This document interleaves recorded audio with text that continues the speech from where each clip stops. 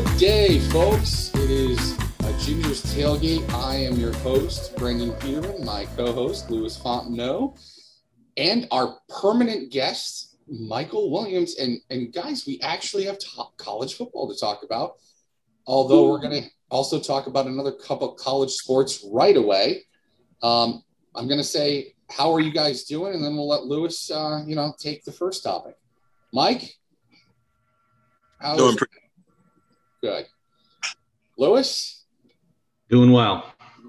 We added to a list, Louis. We added to a list. Yeah, we did. We added to our apologies list, and we'll get to that at the end. But to start out here at the top, one of our last pods, we talked about college softball and the college baseball regionals preview. And in softball, the Cinderella team decided to play Cinderella a little bit longer. James Madison with the two big upsets to start the College World Series. They beat number 1 OU, then beat number 5 Oklahoma State. And they were sitting in the winner's bracket waiting on the losers to see if they can make it to the finals. So props to them. That was a great run. But they bowed out yesterday. So tonight in the finals is actually Florida State versus Oklahoma. Two kind of traditional teams in the women's game. Like we said, they're all well-known names. So kind of makes sense. We actually picked pretty well overall. Yeah, we didn't do bad. Dead wrong about James Madison, but right. I mean, I had Alabama, which went to the final against Florida State. I think you were close on Alabama too, right? Yeah, I had OU. Oklahoma State. I had chalk. OU, Oklahoma State on one side, Alabama, UCLA on the other side. And it played out pretty much the same. So. I think I had OU with you, so I mean, I wasn't that far off. Yeah, we weren't far off, no. But that's going on tonight and should be wrapping up here in the next couple days. And then for the men, everyone got to the supers. And out of the regionals, not that anyone should be tracking, but I did. I got 8 of 16 while Brendan got 7. So to be fair, as co-host of this pod, 50% of the time we are right all the time. So, and in the supers, just so we can go over it real quickly, just kind of like we spoke about earlier, the Nashville Super is going to be Vanderbilt versus East Carolina, 4 versus 13. The Lubbock Super is going to be number 8 Texas Tech versus number 9 Stanford. The Fayetteville Super Regional, this is the only one where an unseeded team came through, or at least a couple of them. NC State is going to be playing number 1 Arkansas. And to be fair, number 1 Arkansas had to play a really close competitive game against Nebraska last night and pulled it off there at the end. Hit a huge pinch hit, 3-run homer in the 8th. And that's what got them pushed on. Then the Tucson Supers, surprisingly, Arizona with that very difficult regional won. So you got 5 Arizona hosting number 12 Ole Miss. Starkville Super Regional, kind of what we expected, 10 Notre Dame versus number 7 Mississippi State. The Knoxville Super Regional, here's another one of these unseeded teams that came in, but a well-known team. LSU is going to go play number 3 Tennessee. So that's not only a super, but it's an interconference Super Regional. So someone from the SEC will be going, no surprise there.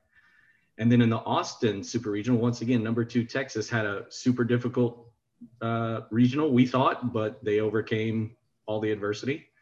And they're going to be hosting unranked South Florida. They whiffed on that one, man. Whiffed on that one. We all whiffed. I think everyone whiffed on Florida. No one really expects a regional host to go 0-2 back to back. Yep. And then the Columbia Super Regional. It's still funny that they're playing in Columbia, even though Virginia has won it. But it's going to be Dallas Baptist, who won the Fort Worth Regional, playing Virginia. And so there you go. Those are your supers. All kind of normal teams, I would think. Nothing really stands out. We both said that NC State could have hosted a regional on their own. LSU being a blue blood, that's not surprising to me. Virginia's been known within the game. But the two that really jump off the page at you is South Florida winning that Gainesville regional. And Dallas Baptist's offense just went off in the Fort Worth regional. So those are kind of your 2 Cinderellas if you want to be rooting for a Cinderella. Right. And yeah, that's about all I have for college, those 2 college sports. It's going to be very interesting. College World Series will start next weekend, right in time for Father's Day. Put on a baseball game in the afternoon, put the TV at about volume 8, and then take a nap. Father's Day this year is actually pretty lit. I'm not going to lie, and I hate to use a coined phrase like that, but it's also the U.S. Open weekend. So yeah. It's which I was actually sad to read today, only because not to go off on a tangent. Ricky Fowler failed to qualify. Yeah, I read that too. Yep. So I'm interested to see if Phil Mickelson can duplicate his somewhat performance. Yeah, and isn't it at Torrey Pines? Yes. So that's a very interesting storyline, and I'm really, as much as I may not prefer to watch Tiger Woods, he is a talent, right? He's in the same category as Tom Brady. He's not going to be there. He's not going to be there. And from the car accident. I mean, this year I think is shot for him. Yeah, it could have been Tiger versus Phil at Torrey Pines. Oh, that would have been epic. Yep. So that would have been great. So, well, anyway, I think we've kind of covered that. So let's pivot on down to, I believe, college football. So Yahoo Sports came out with an article today that all caught our eye, and Brendan forwarded it to us this afternoon. He's like, we have a topic, we have content, which is great. On the Yahoo Sports article, they were talking about the expanding of the college football playoff. Now, in regards to that, what the article states is that they're definitely in talks of doing it. They would not set anything in stone for until 3 years out. So the next two college football playoffs, so the 2021-22 season, 22-23 will be as we currently have it set up. And the reason for that is they already contractually are obligated at certain places, I believe. Right. I believe with certain TV contracts and other things, you're correct. Yep. Totally right. So with that in mind, one of the big things that they bring up is a 12-team college football playoff. Brendan had been touting, sources saying they're definitely going to go to 8. They're definitely going to go to 8. And I believe I've always been of the belief that it would be expanded, but just how soon, how fast, all those kinds of things. So, Brendan, what do you think? I'll take it from 2 points of view. What do you think in terms of a expanded playoff? And then what do you think the right amount of teams should be? So I'll let you start. I'm going to be a fan the entire time because my team is not an SEC team. So this helps non-SEC teams everywhere. And that's where I come in. And I believe in my heart of hearts that this is the best for college football. It's going to be the worst for Southern football. Don't get me wrong. The ACC is not that strong other than Clemson right now. There's an up and comer like every year, but it's a different team. So that's not good for conference stability. Big Ten, you've had Ohio State, you've had Penn State, but you haven't had anybody else knocking on the door recently. Pac-12, where you been? Big 12, yeah, you get in. It's Oklahoma or bust. I mean, that's it. This is great for college football. It's bad for the SEC. It's bad for Clemson, to be entirely honest. It might even be bad for Notre Dame. I'm not sure. It might even be better for them, but we can discuss that later because we've got that on a topic point. But my biggest thing is like the right amount of teams has to be selected. They went from 6 to 8 to 10 to 12. I don't know if 14 was discussed. Maybe it was, but and then also 16. 6 is out for me because that means you're just giving the top 2 teams a bye. And that's, who every year, Clemson and Alabama. You go to 8 and you're saying, well, you're not rewarding the top teams because they get no reward by, having to play some upstart. And, I could see them getting, and I'm walking through the numbers just to display my thought process here. 10 is a little bit more difficult. Again, you're only rewarding the top 2 teams and then 8 more have to play. 12, the top 4 teams can get a bye and the other 8 play. That's my favorite suggestion because once you go to 14, then you got to give 6 teams a bye. Once you go to 16, nobody gets a bye. So you were literally sitting there going, okay, what are we going to do? 12 makes the most sense because it also includes all of the conferences. No doubt about it. It includes the, lesser ran conferences when they have a good person to, submit to the tournament. So my choice is 12. I think that's why it was a consensus, when people were talking about it. I think that's why, that was the topic of the headline of the article. I can't stand some of the other numbers. I don't even think they should be in play. But that's where I am. So, Mike, what are you thinking on this? What's your thoughts? So I do agree with the 12. It makes sense. Also, my only thing, I'm not, as you guys know, I've been catching up, not as brushed up on the college conferences and what teams are in which conference. I know the SEC pretty well, but that's pretty much it. So my thing, live in Arkansas, shocking. My thing would be make a rule where each conference is only allowed up to 2 teams, and I think that makes it fair. That way, like Brendan was talking about, we won't have 5 or 4 SEC teams in the tournament, and that's taking up 1/3 of whole tournament population. So a 2-team limit per conference.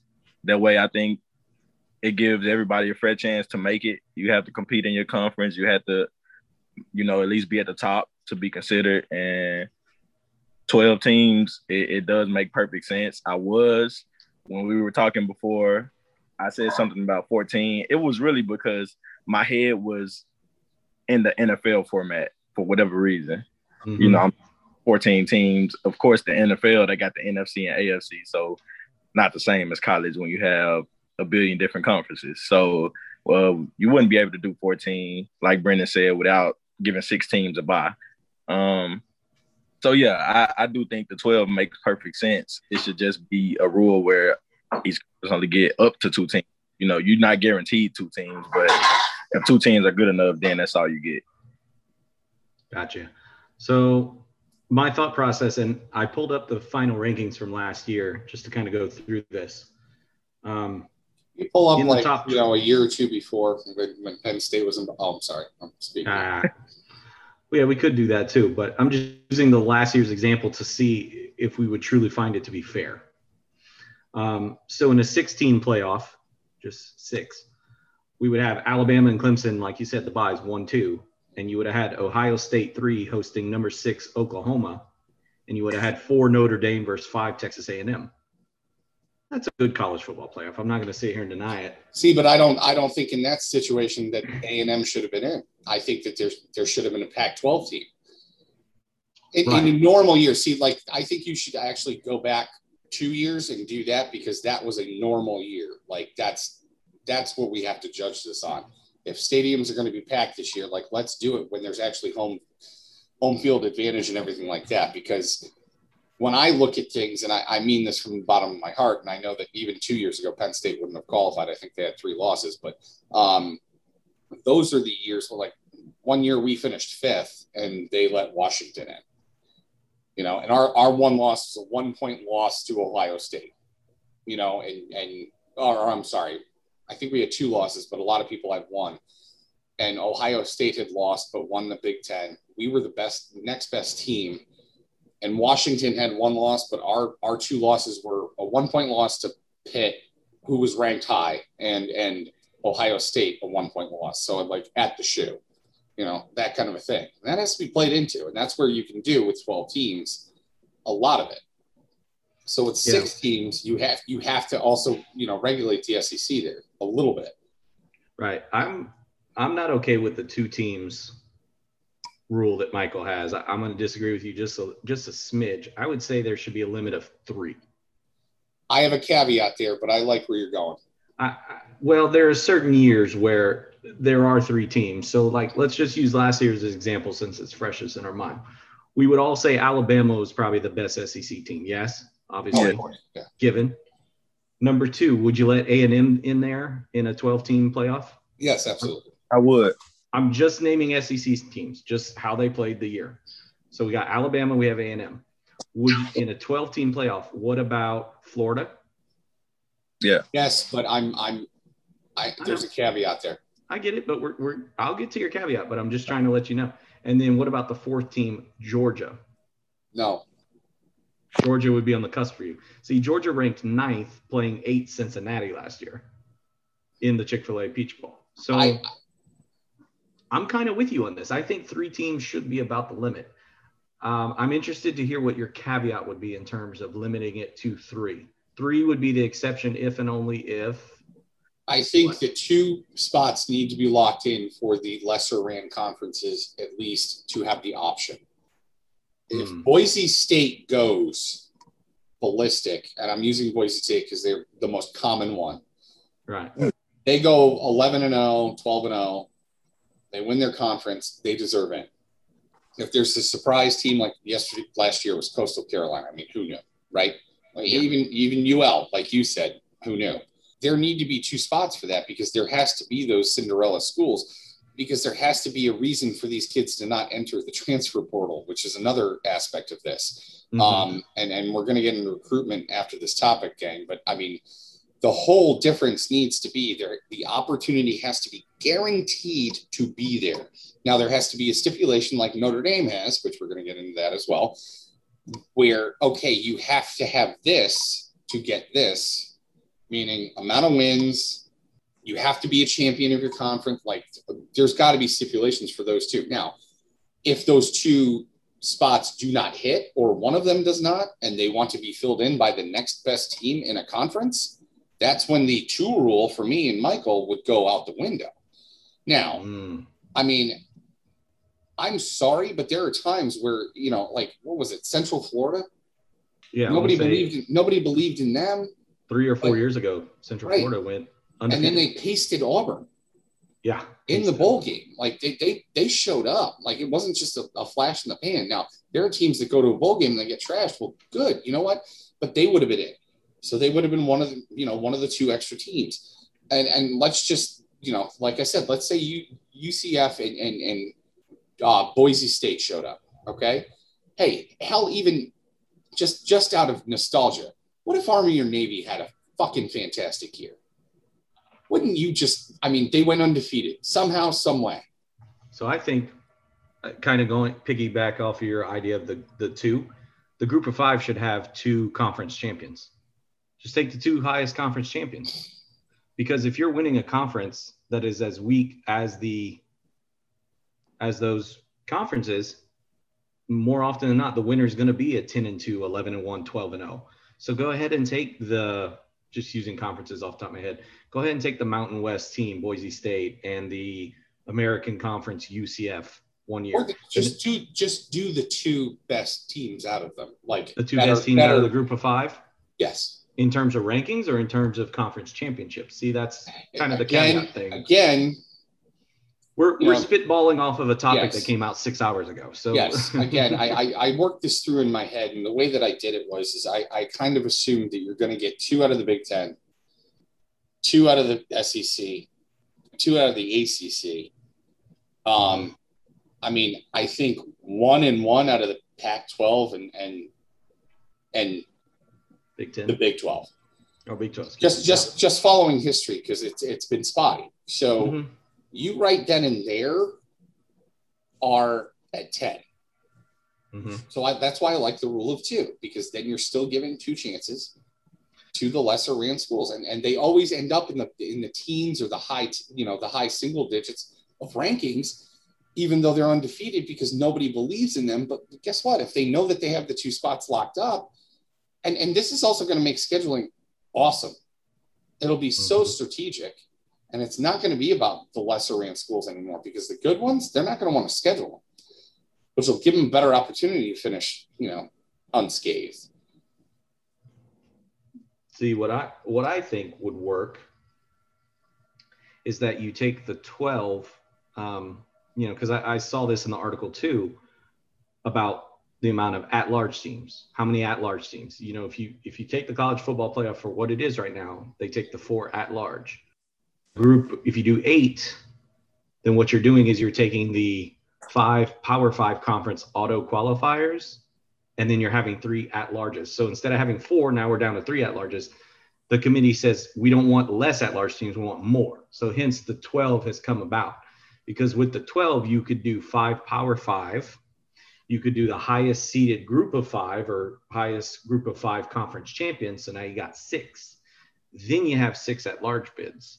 And out of those 6 at-large bids, if you were to tell me that has to be limited per conference by 2 and you have an auto qualifier, well, then that comes up with your 3. It kind of is the best of both worlds in my mind, because last year I would take Alabama, A&M, and Florida going up against any of the other conference champions, honestly. Would they have won? I automatically think there are 6 auto qualifiers, though. That's the problem. There are automatically 6 auto qualifiers because I truly believe, and I think we need to investigate this topic right now. And I'm sure Michael's going to agree with me immediately, but I think Notre Dame gets in with 10 wins every year.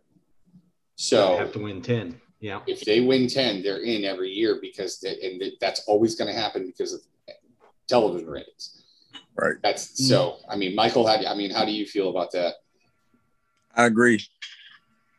The auto qualifier, I think that my 2, when I said that there should be 2 allowed per conference, I would include the auto qualifier in it. Yeah. Because that gives you the lock-in. Mm-hmm. But, some conferences, there may not be 2 teams good enough. Like, there might be teams who just run through their conference and the rest of the conference is not good. So I think that one auto qualified spot, you take that spot and you allow another spot. Like you said, there's 6 lock-ins. And if you want another team from the SEC, then you only get 1 more. And you just have to choose, and whoever doesn't make it, then they're in a bowl game, like any other team. I just think there needs to be, for the auto lock-it, there does need to be a precursor to, like, okay, the Pac-12 has been an absolute, dumpster fire recently. But I think if you got to win 10 games, I mean, that's got to be there.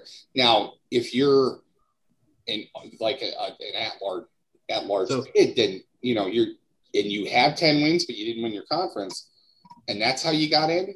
That's fine. But like, let's say ASU and USC play in the Pac-12 conference championship. ASU is somehow, because they won their, however they break it down, they won their division and they're, 7-5, but they upset USC, who was previously undefeated. Well, USC should get in, but I don't want to see ASU in there. And nobody else does either with 5 losses. So that should be a precursor too. Like, it's got to be, hey, your champion has to have this many wins to get in as well. So that will, I don't know. Part of me disagrees, because in a 12-team tournament, if you're an auto qualifier like that, and in exactly the situation you just said, well, now Arizona State's the 12th seed. Sorry. You're facing the best team that doesn't have a bye. And in most years, that's going to be the second SEC team. So they're going to get waxed anyway. So I don't know. I kind of just want to see them be in from at least the Power 5 schools. And the Pac-12 has been rough, but if they would just do the relegation delegation, like I said, and just have North, South, East, West, then this is all out the window anyways. It would make a heck of a lot more sense. Yeah. Go ahead, Michael. Yeah. I was telling Lewis that the North, South, East, West, I love that. I do too. Me too. I think that will make it perfect. Well, it eliminates this like middle of the country Big 10, Big 12, because they're both have historical teams in it, but they're not enough teams. When it was the Big 12 just by itself, pretty formidable. When it was the Big 10 the old way, formidable. But it was always the top 4 teams in both conferences that were good. Well, now that those teams have all spread apart and A&M bolted to the SEC and the SEC just got stronger, well, that leaves the Big 12 with a little less prestige sitting in it. I mean, to be fair, before 1995, 96, TCU was not well known nationally until LaDainian Tomlinson played there. And then Baylor hasn't been relevant in football until, to be fair, probably Robert Griffin III showed up and won the Heisman as quarterback. So those 2 things have happened in the past 20 years. So the Big 12 can't sit there and say, oh, Baylor, TCU, those are our well-known teams. No, you have OU and Texas. Those are your well-known teams. And Texas has been falling on their face lately, but that kind of goes all the way back to recruiting and how difficult it is in Texas, in the state of Texas. I mean, if there are auto bids, and this is one way to guarantee recruitment changes drastically. Oh yeah, I agree. Because like I told you guys before we started, doing this, if that's the case, you're going to see a lot of people stay at home that want to go to those homegrown schools, and you might end up with new super teams that you didn't see coming. So that's, when you're only offering 4 spots to 4 teams, yeah, there's always going to be a surprise team every year, but you're going to know the other 3. Yeah. I have to speak. I'm sorry, Mike. I don't mean to interrupt you. I have to speak on this right now. There's a young man. His name is Quinn Ewers. He's the number 1 quarterback. He decommitted from Texas and went to Ohio State. And when interviewed or when someone spoke to him, they said, "Why'd you decommit from Texas and went to Ohio State?" Well, Texas has been down lately. And, Ohio State's the cream of the crop, more or less. I'm kind of paraphrasing here. I'm not using exact quotes. And I don't know about you guys, and I don't want to ever bag on an 18-year-old, but the mentality of like, I want to go start somewhere and create my own brand or my own thing is dead. There's none of that anymore. It's all about, well, I just want to go play with the best team. Why don't you go to Texas and be a starter from day one and win a Heisman by your junior year? That mentality doesn't, I don't get it. The whole like, oh, I'm going to go play for a super team thing, no matter what sport it's in.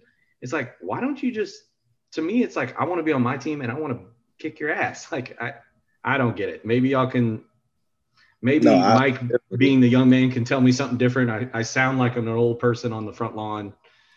I agree. Kids. I mean, with that, I just feel like it's like, especially with football, because I feel like if you're playing college basketball and you want to get to NBA, it's kind of different. There's so many slots on the team, but when you play football, one thing about the NFL, they're gonna find you wherever you playing at. If you can ball, they're going to find you. I mean, there is so many guys who've been drafted that I've never heard of because I never seen that team on TV, or I don't even know what conference that team comes from, but they will find you if you're a baller. And I mean, you still have those instances in the NBA also, but I understand why kids who play basketball want to go to the Kentuckys and the Dukes and the Kansases of, the world. But football, I think, like you said, I would want to stay home and try to start from the get-go and show what I can do and prove what I can do and, just get myself noticed right away. Yeah. I'm in lockstep with you on that for sure. No, I completely agree. That used to be the way that it was. I mean, you had regional powers instead of this just one conference. And let's be honest, 2 other schools that are our powers right now, because it's Ohio State, it's Clemson, and it's Alabama. And I mean, yeah, you see other teams pop up from year to year, but I mean, the dynasty that Alabama is right now, and even Clemson, let's be honest, it's not that it's unfair, but like when I think of dynasty of the Patriots, that was crafted year to year. Like, and I mean, like, and I'm not trying to pun intended there with the owner name, but like they had to make moves. They had to do different things. They didn't have a competitive advantage. They had to sign people at certain rates. They had to adjust the salary cap. They had to cut players when people thought it was, way too soon. 9 times out of 10, they were right. They saw something in practice they didn't like that year and they got rid of them. The problem that I have with college is right now it's rigged to only select certain schools once they get on a roll. This allows, I mean, if you know that your 12 are going to be selected every year, then this allows every single conference to recruit and keep people home. And that, you're not going to see Saban with 25 5 stars in one class anymore. You're not going to see, Clemson and Ohio State with the same number. And like, they're not just going to go to 3 or 4 schools. And then you see one like that goes to, oh, okay, I did decide to stay home. Oh, okay. It's not going to happen that way anymore. And we did that on the podcast about that. Like, oh my God, look at this. Like, it's disgusting. It's what happened with college basketball. You're absolutely correct. I mean, back in the late 70s, early 80s, the college basketball tournament was only 32 teams. Yep. And as it kept expanding, and I want to say around 86, 87, they came up with the 3-point line in college basketball, as well as they expanded the tournament out to 48. And then right after that, 64. Like within a year, it was like within a year, they had 64 teams. Well, by the time you had 64 teams and you had all these auto qualifiers, what you just said happened. Parity finally came to the game. And all these guys went to smaller schools. And kind of speaking to Michael's point from before about NBA, it is few and far between. There are a lot more Anthony Davises, John Wall, Karl Anthony Towns, but the few exceptions, being like Dame Lillard out of, I want to say Murray State, CJ McCollum out of Lehigh, right? Like some of these guys went to these smaller schools. Heck, even Dwayne Wade, if you want to go back a little bit, a mid-major at the time, Marquette, even though Marquette back in the 70s was a powerhouse. So it's like some of these guys, the ones who ball, they'll make it to the NBA, but there's a heck of a lot of guys, that went to Kentucky, Duke, Kansas, and UCLA who got drafted because they went to Kentucky, Duke, Kansas, and UCLA.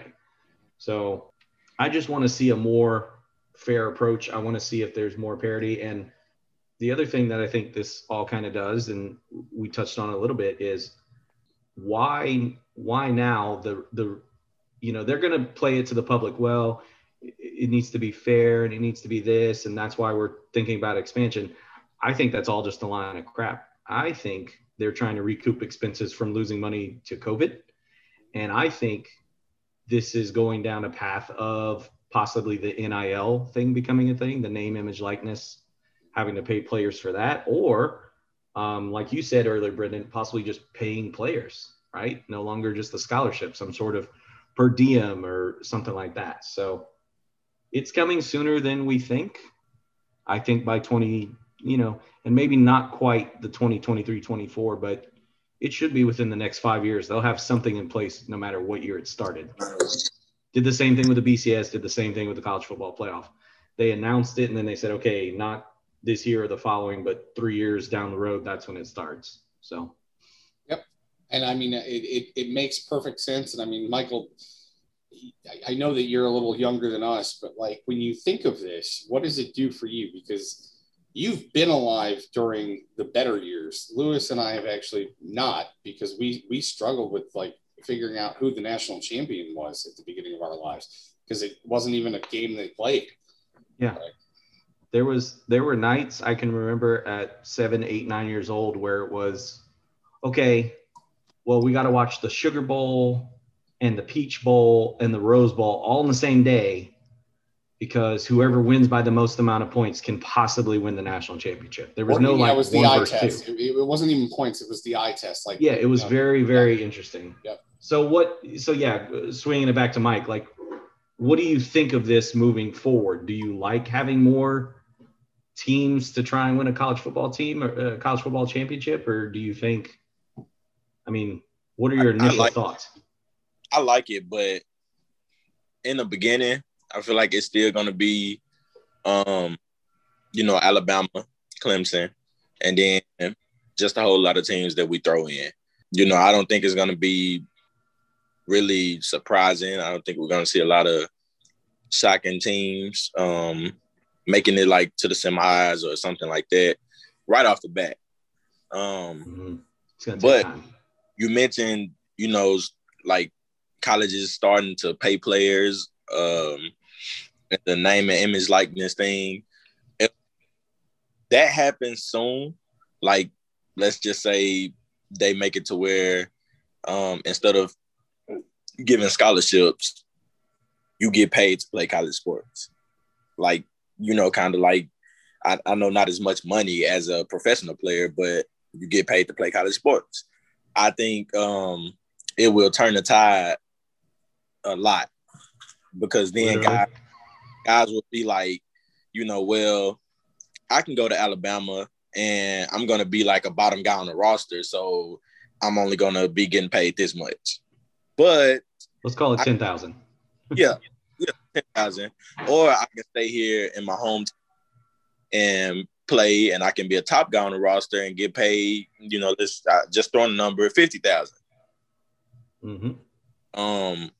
I think that will help it change, but right away, I don't think that we're gonna see much of a difference other than them adding teams, and it's gonna be, I guess, better because who doesn't love playoffs?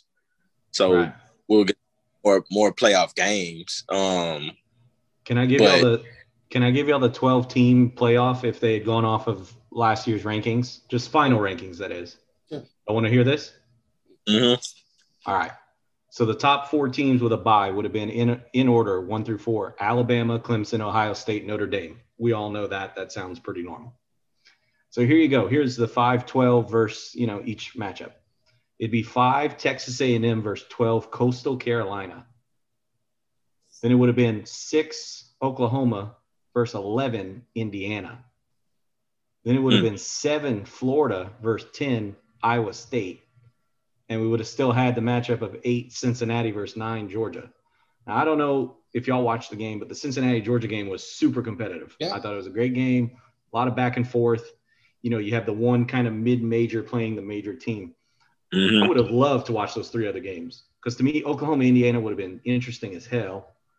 And Iowa State playing Florida, I think the other thing the 12-team playoff might help negate is the whole, well, I'm a junior or I'm a senior, I'm about to go in the NFL draft, I don't want to play in the bowl game. There's nothing for me to play for anymore. You got something to play for if you're the 7th seed. You're still trying to win a national championship. So there's going to be a lot less guys sitting out. Also, I think it would there will be nobody sitting out at that point. Nobody would sit out, as well as I think you would limit the amount of bowl games, at least a little bit. I don't think you'd have as many because if you're taking the top 12 teams into the playoff, then there's, the Poinsettia Bowl or whatever bowl that even exists anymore. It's all by brand name. Federal Credit Union, San Diego County. Yeah. Federal Credit Union, PoinsettiaBowl.com. Whatever bowl games that even exist anymore. The Cheez-It Bowl out of Phoenix, I think. There's so many different bowls, and I hate them because it's like, what is this game even for? Like, for real. Yeah. So I think, like I said, those would have been some interesting games, like you just said. But after they were played, we would have looked back. We would look back and be like, okay, but now such and such has to play Alabama. After that great game they played, now they have to play Alabama, or this team has to play Clemson, or, those top 4 teams. I wonder if they would take it like 5 versus 12 wins. Let's say 12 pulls the upset. Does 12 now have to go play Alabama? Like, do they get reseeded after that first round of game? Do the bye, that sort of thing. So I think that would make the most sense. Because they don't know where they're traveling or when they're traveling. So yes, it doesn't have to be set like that. Yeah, now, you can attach teams to the new bowl games, and then fill in with their Alabama's going to play in the, make it regional to them. Alabama's going to play in the Peach Bowl or something, the Liberty Bowl. I don't know, one of the maybe. Well, you're looking at how many bowl games are you looking at? You're looking at 4 the first week, right? Because there's 8. Yeah, you're looking at 4 the second week because there's 8. Mm-hmm. Then you're looking at 2 semis. And then you're 4, and then 1. And you rotate the national championship like they were during the BCS, and just be done with it. Yeah, rotate the semis and finals. Yeah, it makes sense. And that, and you don't start at the end of December. You start at the beginning. Not necessarily. You give it a week off, but you know what I mean. And then I think that you go through. We talked about that Thanksgiving weekend being that like former, the former rivalry games or whatever. Well, the end of Thanksgiving should be conference championships. Like Thanksgiving Friday should be the SEC championship, the Pac-12, the whatever, and then the Saturday should be the others, and just play them all out right then and there. I'm shortening the season by 1 game. You are or not? In this instance, I am, because Listen, if the conferences that know they're not going to get in want to play a full 12, then go ahead. Who gives a shit? Yeah. But I'm a fan of shortening the major conferences by one game, making the games more meaningful. Don't do the Sisters of Mary Poor just to stack your thing. I mean, look at the Big Ten this year. I mean, they're opening a slate. I can't remember who Ohio State's playing, but it's a great team. And Wisconsin and Penn State are playing right off the bat. I mean, that's lunacy in my opinion. Because how are you going to get through? How many preseason games do college get? Nothing. They don't have preseason. They have more like non-conference games. So that's when the North Texases of the world go up to OU and get smashed by 50. Yeah, right. A lot of those kind of games, if that's what you mean. It's normal tradition is that it's 8 or 9 conference games and 3 or 4 non-conference. I agree with Brendan and kind of piggyback off that idea. It should be 11 games. You have 8 conference games. You have 3 non-conference games. And little guys, if you want to play 12, I mean, I guess you could, but more importantly, go play someone bigger than you. Go schedule. This kind of goes back to my original idea of everyone in college football should at least try to do you have to play a team in your non-conference schedule. You have to figure it out. This is going to be hard, but you're going to have to figure it out because there's so many teams ranked in your own conference. But you should take like 1 through 40. You got to schedule someone non-conference. 41 through 80. You got to schedule someone non-conference, and 81 to the very bottom, and even including D2 schools, you play one of them. And that should be the rule for everybody across the board. And that would take care of a lot of that problem because the 125 schools got to play a number 1, and the number 1's going to say, absolutely, UTEP, come to Alabama and get beat by 50. We're all for it. Now UTEP has their 1 through 40. They don't have to worry about that. Now they're going to look for a middle of the road team, a Syracuse, a Indiana, maybe not Indiana. They've been great lately, but like a Syracuse or a Buffalo or a Kent State, something like that. So it would make it more equitable.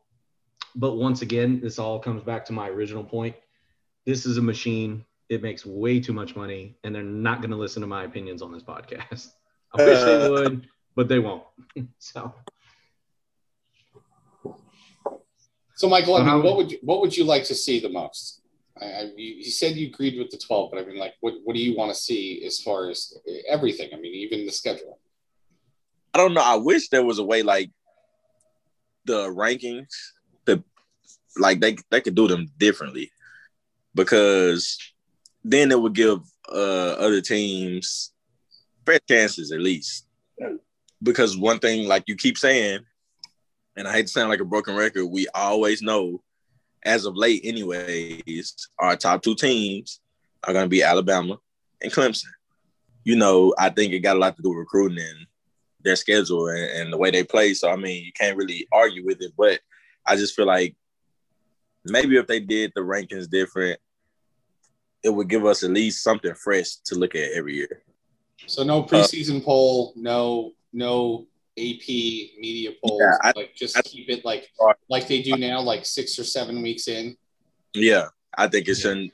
I don't think it should start because I think that's a little unfair to the teams who don't get to recruit, like Alabama and Clemson and Ohio State. Because when the preseason poll comes out, of course, if Alabama has 26 5-star guys, then they're probably going to be number 1 or 2. Right.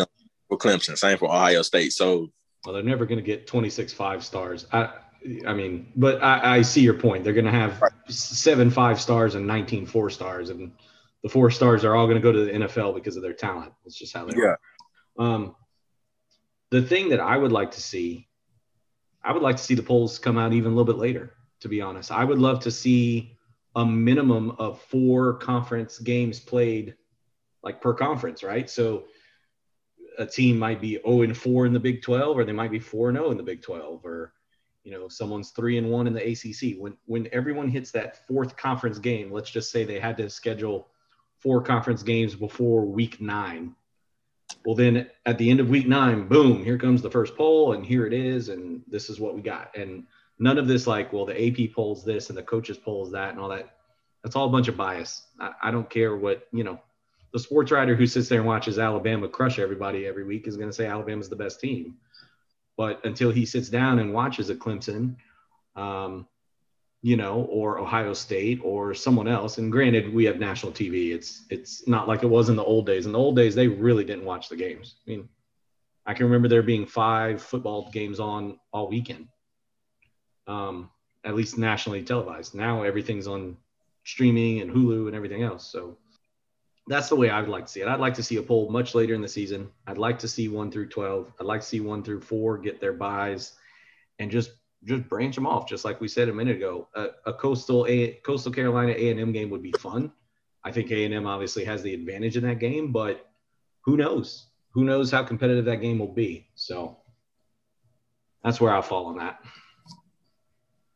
I again, you have to play the game to know the result, and that's how many times. I mean, did we think Oklahoma was going to lose to Boise State? No.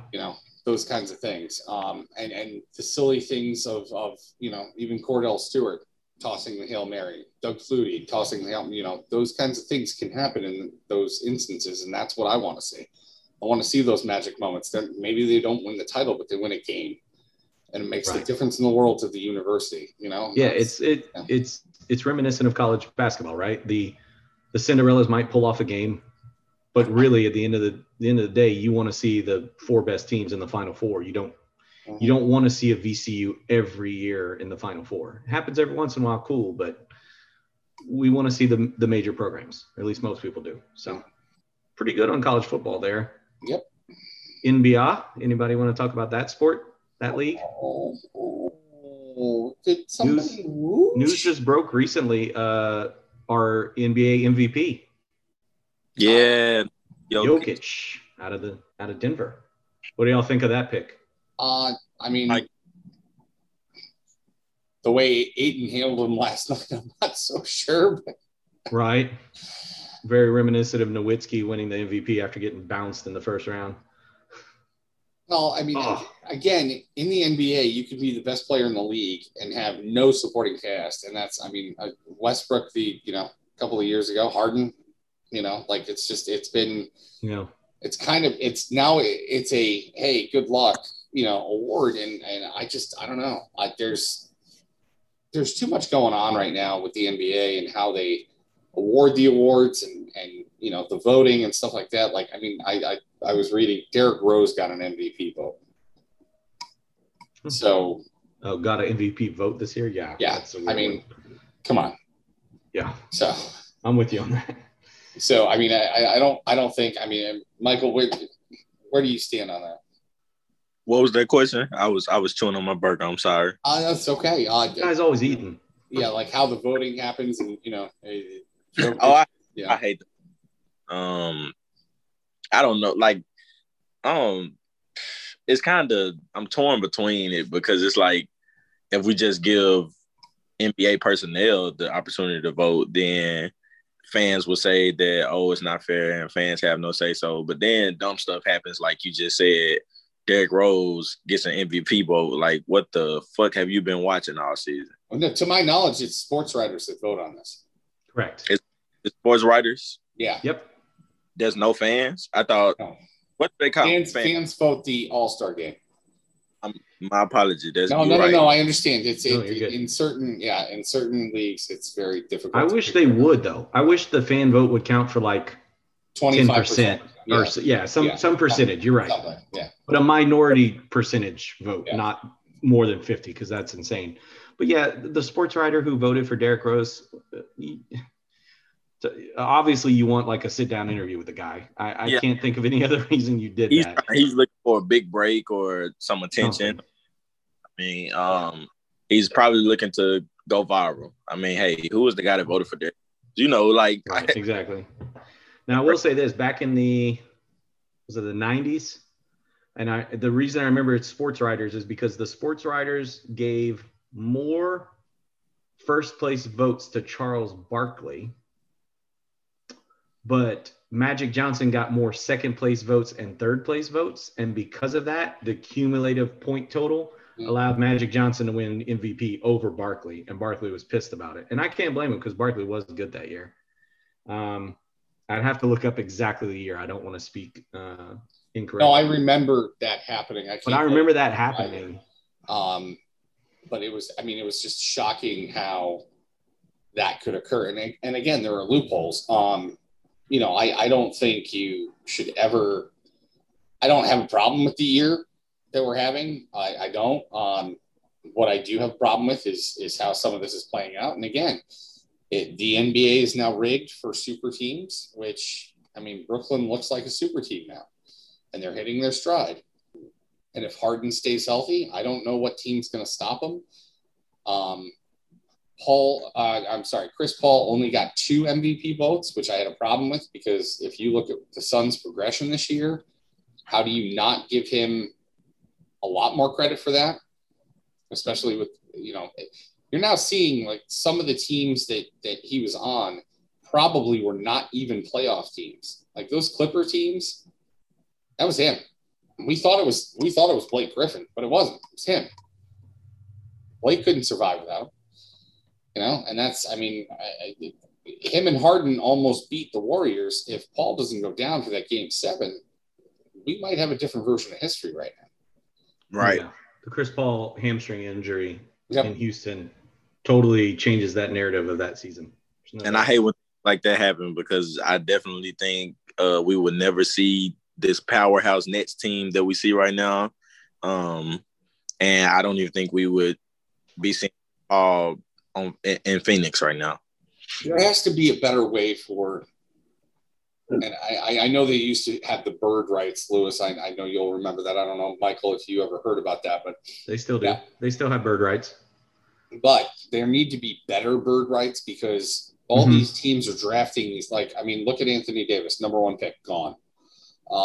If they don't treat Zion the right way, what does he have? 2 more years? He'll leave. Yeah, he'll be gone. Yeah, there have to no be. No doubt in my mind. It's got to be a better stake, and it has to count not against. I can't wait to see Zion finish out his rookie contract and then join Dame Lillard in New York on the Knicks roster. That'll be so much fun to watch in 2024. Promise you. Mark it down. I'm just saying, it could be fun. You don't like it. I like it. That is something that I love, and I actually think that it's something that's gonna happen. Oh, you love the suggestion of that? Yeah, I don't know if it's gonna be Zion, but I know Dame is going to New York because he's gonna get, a stupid contract going to New York, and then he's also gonna get a crazy good teammate by going to New York. So, I think Dame goes. I'd love to see him in a place like that. Yeah, most definitely. No, I think he's out of Portland. I think Jason Kidd called him and said, "Are you really going to stay?" And he's like, "Well, maybe if you come here." And Jason's like, "I'm not going to that team. Have a great day." I promise. Yeah. I said when Jason Kidd turned down that job, he knows something that we don't. Because you're an assistant coach right now, and you got the chance to go and be a head coach and coach a player like Damian Lillard. Why the hell would you not take that job? Is beyond. I think the number one reason is Milwaukee. He went to a small market, and look at how they treated him.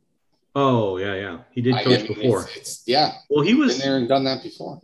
Maybe I'm wrong. Did he coach with the Nets? Yeah, but for a blip on the radar? That was when the organization had traded all of the future, everything. Yeah. So aging players. He went to the Nets Yeah. for a quick cup of coffee there, then went to the Bucks. Yeah, he's not looking to go small market. He's waiting for a big market team to open up. Yeah.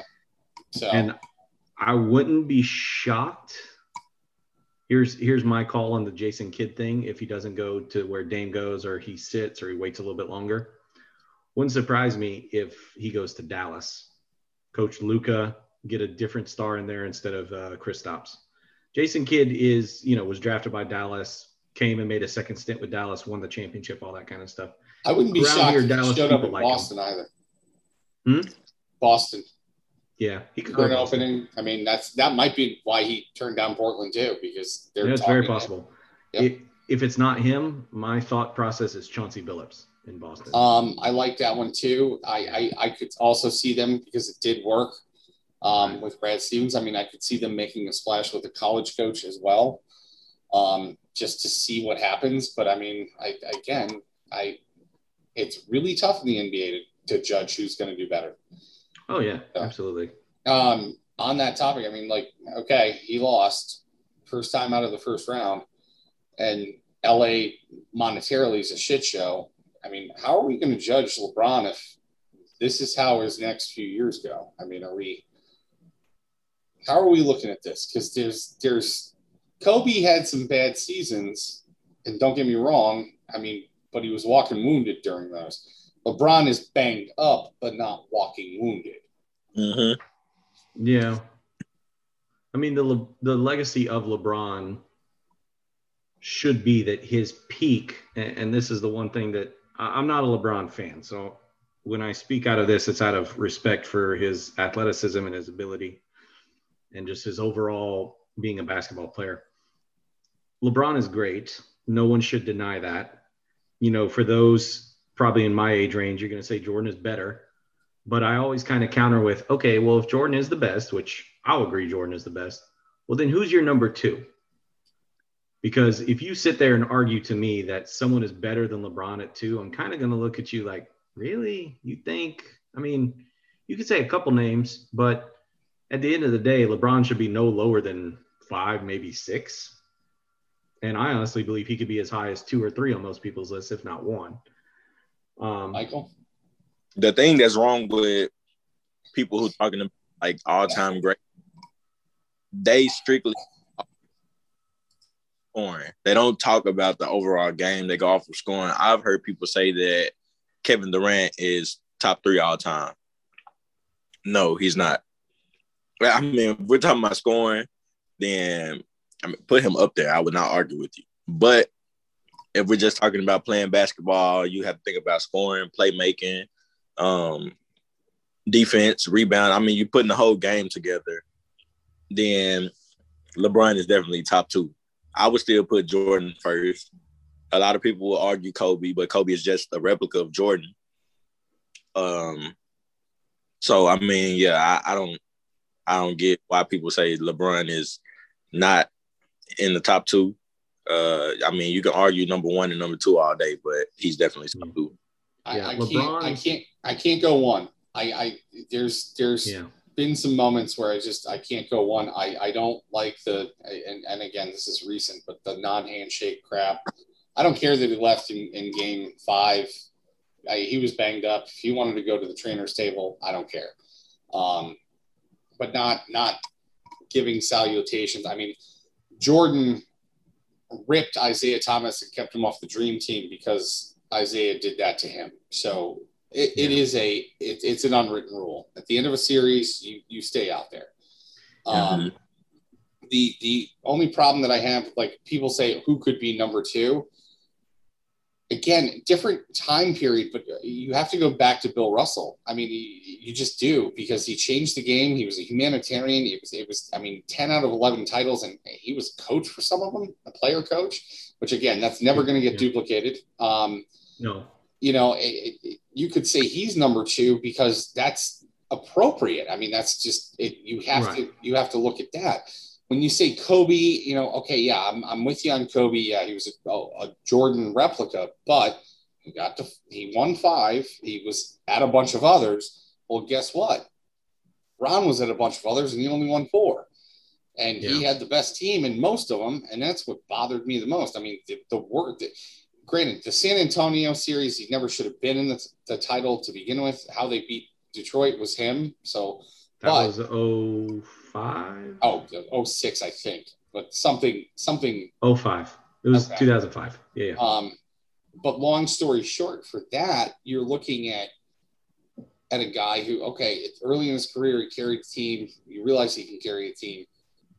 But then he looked for support in ways that other greats didn't. And that's the problem when I have judging this era on greatness. Everybody's looking for, can you come join me? Can you come join? Like you said about football, Lewis, I want to stay in my backyard and I want to kick the ass out of the next door neighbor. You know, that's not asking him to come over and join me to go kick somebody else's ass. Like that's that's the problem I have with this. And I think we're going to get back to the singular player again in the NBA because that's when it was best. Because right now there's 4 teams that can win it every year, and that's college football. And it was better when there were, at least 10 teams that had a shot, and that's better for ratings. And the bigger thing with me is he didn't want to shoot the ball at the end of the game for a lot of his career. He just didn't. And that's where I have a problem with that. Other than the Warriors series where again, those were pretty even. I mean, he was the favorite and he lost a lot of them. And that bothered me, even though he pulled out a Warriors series out of his ass, which great for him. I mean, just on the Mount Rushmore, again, there are people there that I don't want to say put him behind him, but like at least tied with. I mean, like a lot of people compare him to Magic Johnson. I think that's a perfect comparison. I mean, Magic's career got cut short because of the fact that nobody knew enough about HIV and AIDS at the time. He would have been able to play today. It wouldn't have been a problem. Yeah. I think LeBron is the prime example of the folks who like to argue, well, if they had all the modern equipment and the modern thing and the, all the advantages of trainers and nutrition and all that other stuff. Well, LeBron is the shining example of that because he came in the league at 18 and he's now 38, right? 37. I mean, he's on season 19. Yes. Larry Bird could have done much better if he had more nutrition and all that. Granted, he liked to drink the first 5 years of his career. He didn't win an MVP until he stopped going out every night after the games. But my point is, even Michael Jordan, for all his greatness, he peaked. His peak was really an 8-year peak, maybe 9, you'd call it. LeBron almost has like 2 different peaks in his career, which is incredible. But he has all of the modern advances. And so for anyone who wants to sit there and argue, well, Michael Jordan could have played longer, or Bird could have played longer, Magic, all these different guys, if they were brought up in this era, that's exactly what they would be doing. So, yeah, it's an interesting argument. I think the West is going to be really interesting. I think the East is the Nets until someone can prove they can beat them. And right now it doesn't look like anyone's going to do that. Yeah, that's where LeBron screwed up. He went to the better conference. Yeah, I would have stayed in the East personally as well. But I think he went to the better conference because the talk was getting to him. Regardless how these players, we think that they don't listen to the media and they're not bothered. Everybody, when LeBron made 9 straight finals, there wasn't a person alive who didn't say, well, he only made 9 straight because he's in the East. I mean, everybody had that take. Like, okay, it's the Eastern Conference. That's why you're making 9 straight. If you go to the West, you're not making the finals every year. Nobody said he could never do it in the West. It was just you're not going to the finals every year if you're in the West. And year 2 in the West, or is it year 3? Because I think he was injured the first year. Year 3 in the West. Year 3. Yeah, year 3 in the West, you're first round. So, I mean. Yeah, no playoffs, championship, and then first round. But I think he was very adamant and very vocal about really we're starting the season, what it was at 4 weeks later, 5 weeks later, after the finals were done. So he was definitely on that track. Is there are we to a good spot here? I think we kind of covered everything, yes? Absolutely. Yes. Yeah, I liked it. Yeah, Michael is every time he joins us, he has a different food. We had burger and fries tonight. We had wings another night. We need to get you on a pod for maybe some pizza or some tacos or something like that. I'm not sure what, but I'm going to have pizza next time, most definitely. All right, great. Also, we're going to have to start once the college football season rolls around. We are going to be doing recipes, as Brendan mentioned before. So if you got something that is, special to you that you can make that's some good tailgate food, definitely make sure to make it, show it to us, and then we'll share with everybody else as we go. Gotcha. All right. Well, it was a great evening. Another great podcast. Love to be joined by our permanent guest here, Mike Williams. Did a fantastic job. Absolutely. Host 1, the Ginger himself, Brendan Peterman. Host 2, myself, Louis Fontenot. And hey, make sure to subscribe, look for us, like, comment, find us on our Facebook page, find us on Spotify, Apple Podcasts, wherever you get your streaming services. And a Ginger's Tailgate, the old college try. Come and find us. And we're very, very sorry to a certain list of people. Shelly Brown, Jimmer Fredette, and now James Madison. So sorry, girls. Really appreciate your full efforts this past week. Also Jacksonville, and also, anybody else that, doesn't appreciate this. So. Well, you have a good night, gentlemen. Y'all take care.